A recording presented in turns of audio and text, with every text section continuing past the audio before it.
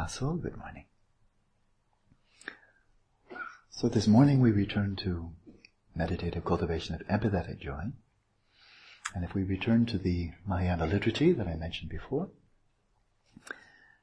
you remember that it begins with this question, why couldn't we all never be parted from happiness free of suffering? May it be so, and then it continues from there. That very notion strikes some people as problematic. How could there be such a thing as happiness with no sorrow? How can there be left with no right, up with no down? It seems like, how would you even know it's happiness if you didn't have suffering? So some people kind of say, this doesn't make any sense logically. It's not possible. It shouldn't be possible. And would it even be good just to be going happy, happy, happy, happy, happy all the time, happy, happy, happy, happy, no matter what happens, An asteroid hits the planet, wipes out most of the population. Happy, happy, happy, happy, happy. So, these qualms are not without reason. But they really fundamentally stem from the notion that happiness is equivalent to hedonic happiness. Would it be possible to be hedonically happy all the time? And if it were, would that even be something desirable? And my strong suspicion is no and no. Right? But then if we consider genuine happiness, and not something necessarily so lofty and unimaginable, way beyond reach, but simply the sense of genuine happiness the Buddha spoke about.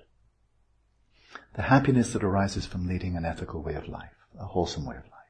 Really doing one's best not to inflict harm. Not unless there's clearly a greater good, like maybe having to, punish your child. Go to your room. You have to stay in you're grounded. That kind of thing. Child doesn't like it. There's a greater good.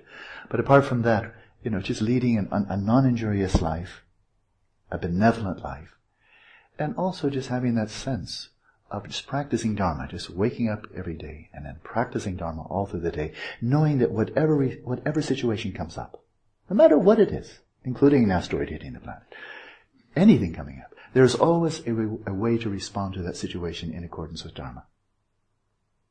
There's always something. There's always some way that is in accordance with Dharma. And doing that to the best of one's ability, I think a number of you know this, by leading such a way of life, even without any meditation per se, there's a sense of satisfaction, of well-being, a sense this was a meaningful day, this was a good day, I'm content with the day. And that's independently of anything happening to us hedonically. Now, could one have every day like that? Why not? And would you want to have a day just for variety?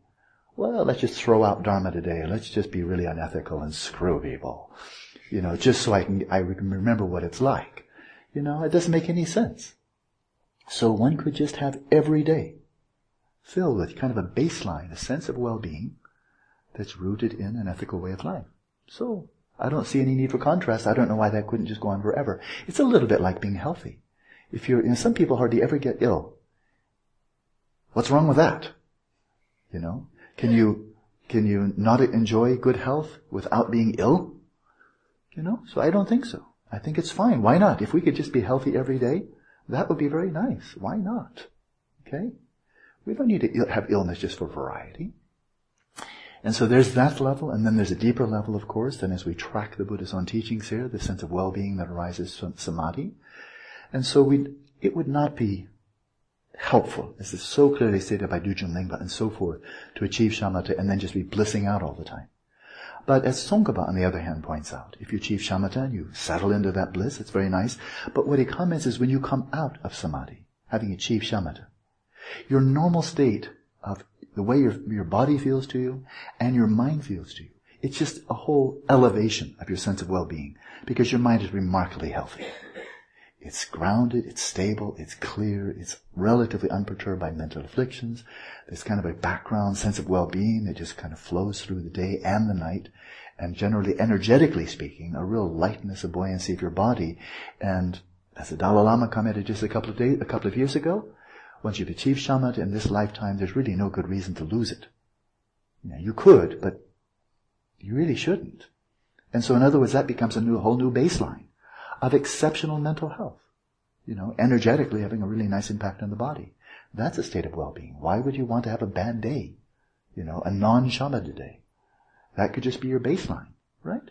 Let alone the deepest one, where you're tapping into Rigpa itself, pristine awareness. And then, of course, when you're practicing Dzogchen, and once you've had the taste of Rigpa, then your practice becomes very simple. So just don't do anything else. Just sustain that awareness of Rigpa as continuously as possible, day and night, and don't do anything else. And then just let it flower. Total discovery model. Let it flower. Just bubble up, bubble up, bubble up, until your mind is simply Buddha mind, and you are simply a Buddha. And then you can just be a Buddha forever. And you don't need to have any Buddha off days. Like what would it be like to be a really grungy sentient being? Oh, no, maybe I've been there, done that already.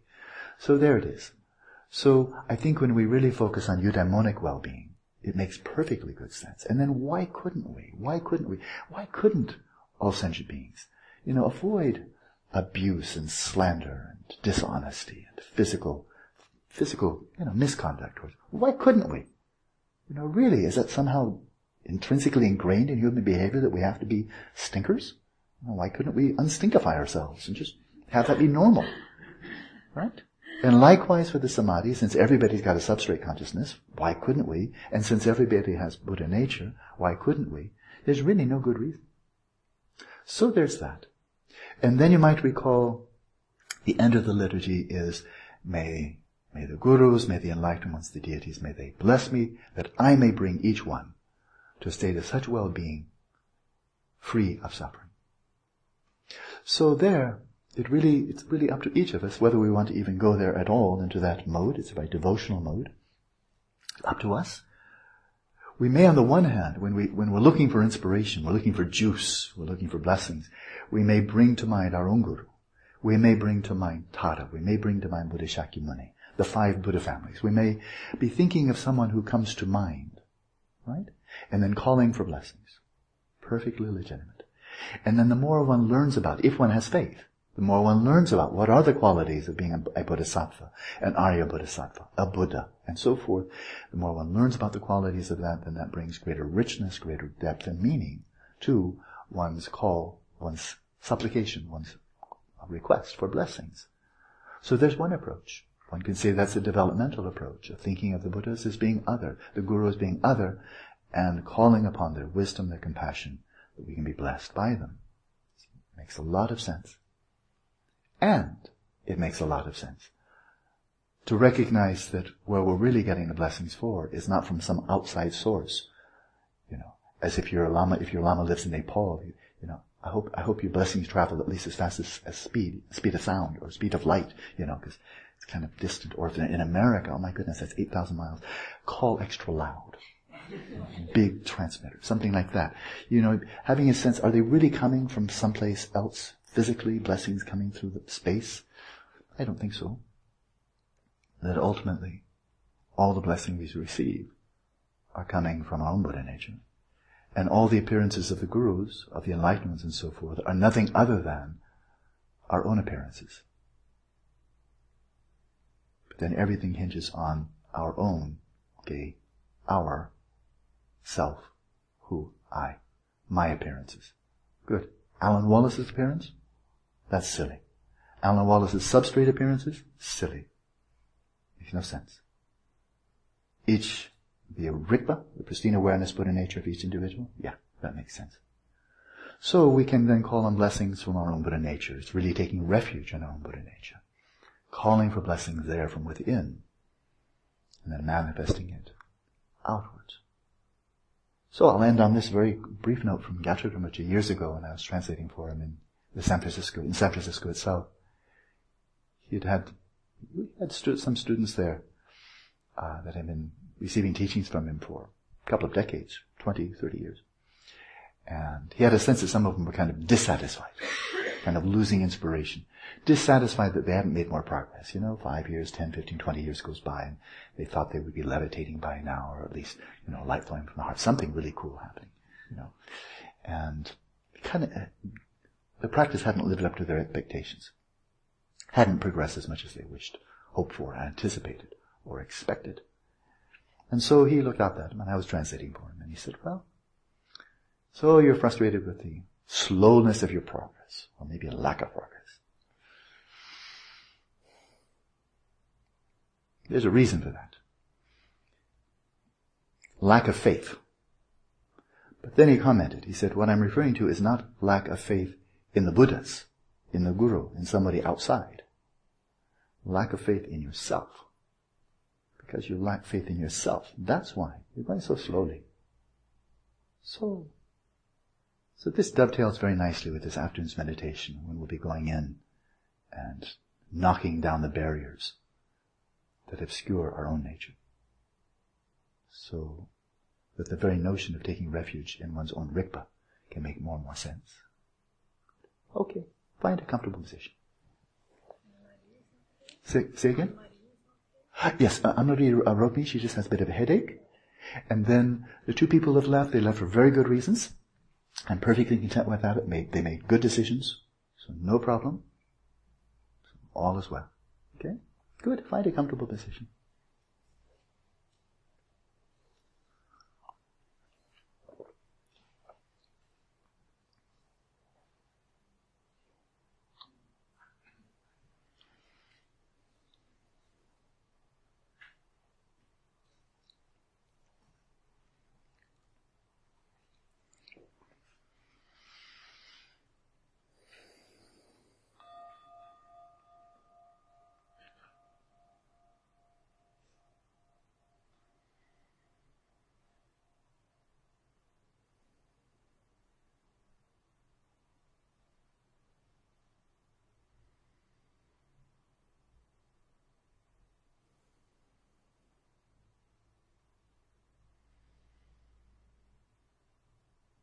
Settle your body, speech, and mind in the natural state.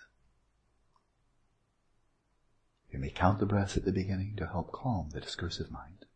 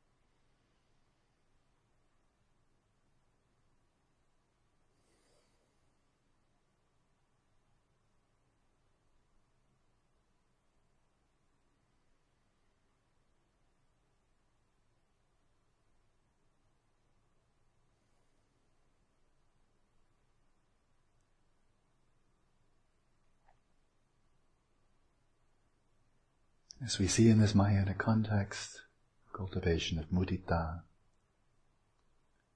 rather than simply being an emotion or taking delight, it turns into an aspiration. It's so easy for us to stand outside of ourselves, judge ourselves, look down upon ourselves. The whole issue of low self-esteem. Very easy. But let's go ahead and stand outside ourselves, but now in a benevolent fashion.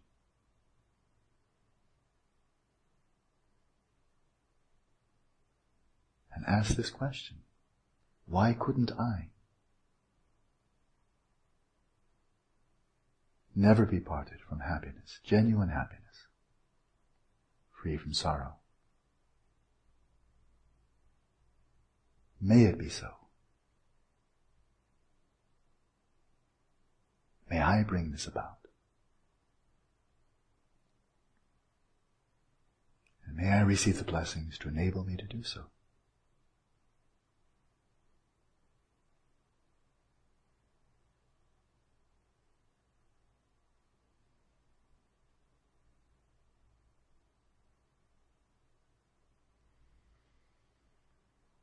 Arouse these yearnings with each in and out breath, with each in-breath as you wish.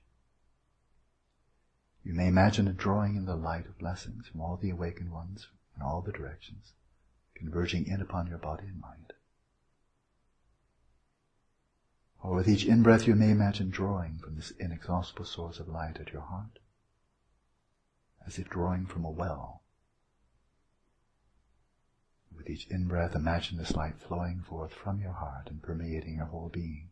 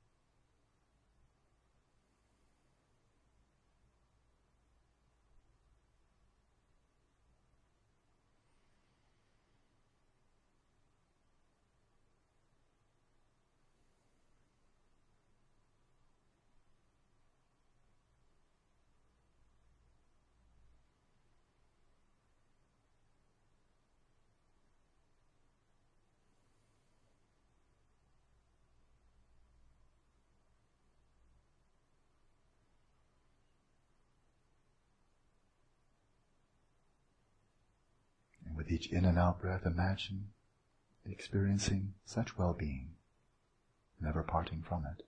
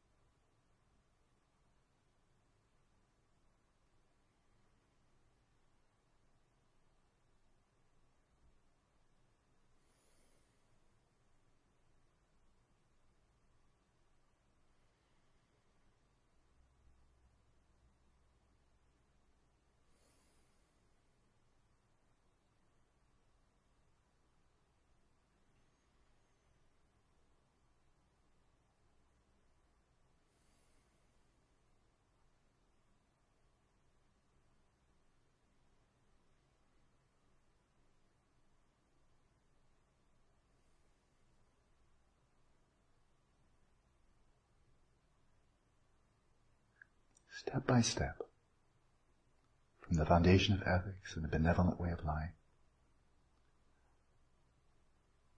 to the clear mind, the open heart of samadhi, and the liberation of wisdom. Let your imagination soar as you imagine experiencing such states of well-being.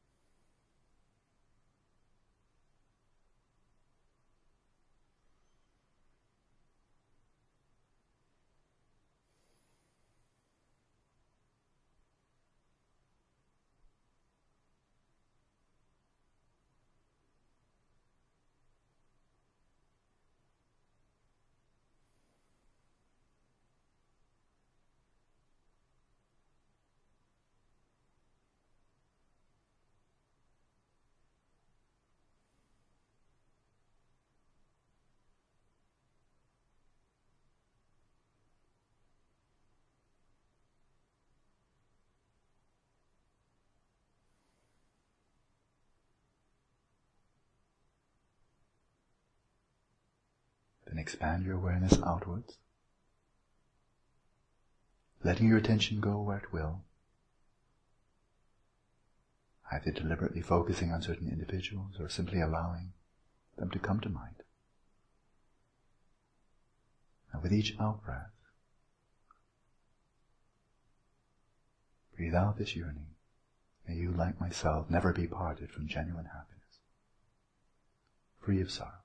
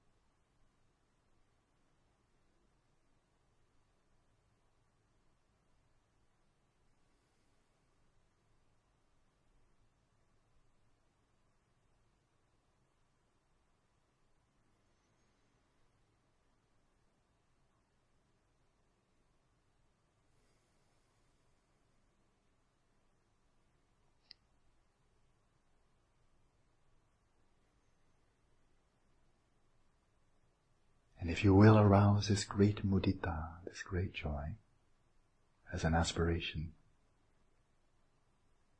may I bring each one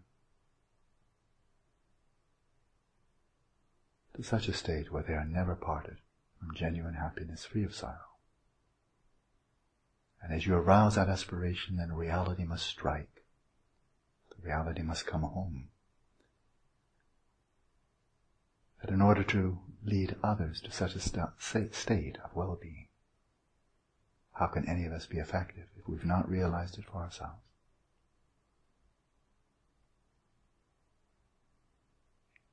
In this way you may transmute mudita into bodhicitta.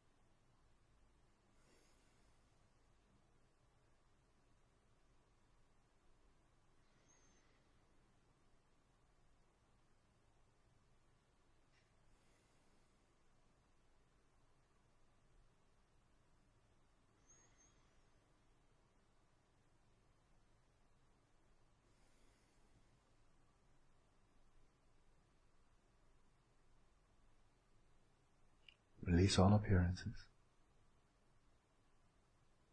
Let your awareness rest in its own nature.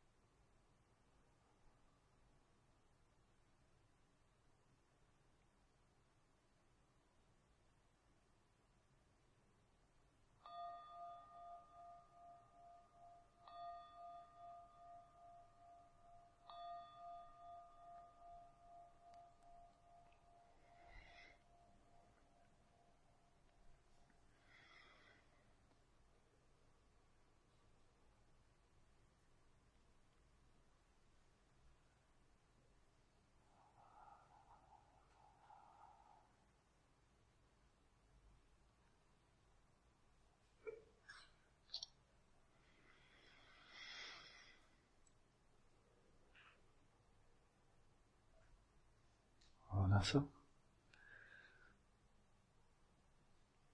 With regard to these two modes of happiness, the hedonic, the eudaimonic, the strategies are so different. To check for yourself through your own experience, but when you launch out in the pursuit of hedonic well-being or happiness, pleasure, see for yourself whether it doesn't always come from some sense of restlessness, ill at ease, not peaceful, agitated, needy, and then out we go to hunt and gather, right? Whereas, and frankly, Dharma, people practice Dharma, we can do the same thing. Happens all the time. Launching out, what Lama will make me happy? What empowerment will make me happy? What mantra will make me happy? What ritual will make me happy? What retreat will make me happy? Maybe 8 weeks in Phuket will make me happy. Dream on. But now you know better. Now you know better. There was no happiness waiting for you here. Right?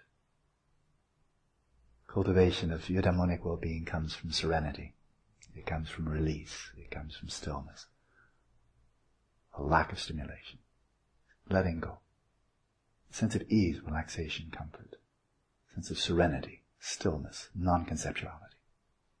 And out of that midpoint, right in the middle, right there, that's where sooner or later, all in good time, bliss can arise. But any bliss we get even from Dharma, that's, oh, this Lama is so wonderful, oh, that Dharma center is so wonderful, oh, this is so wonderful, and we're going out and latching onto it. Why isn't that just one more expression of attachment? I don't have a good answer for that one. So cherishing one's teachers, one's traditions, the temples, and so forth and so on, all good. All of that is designed.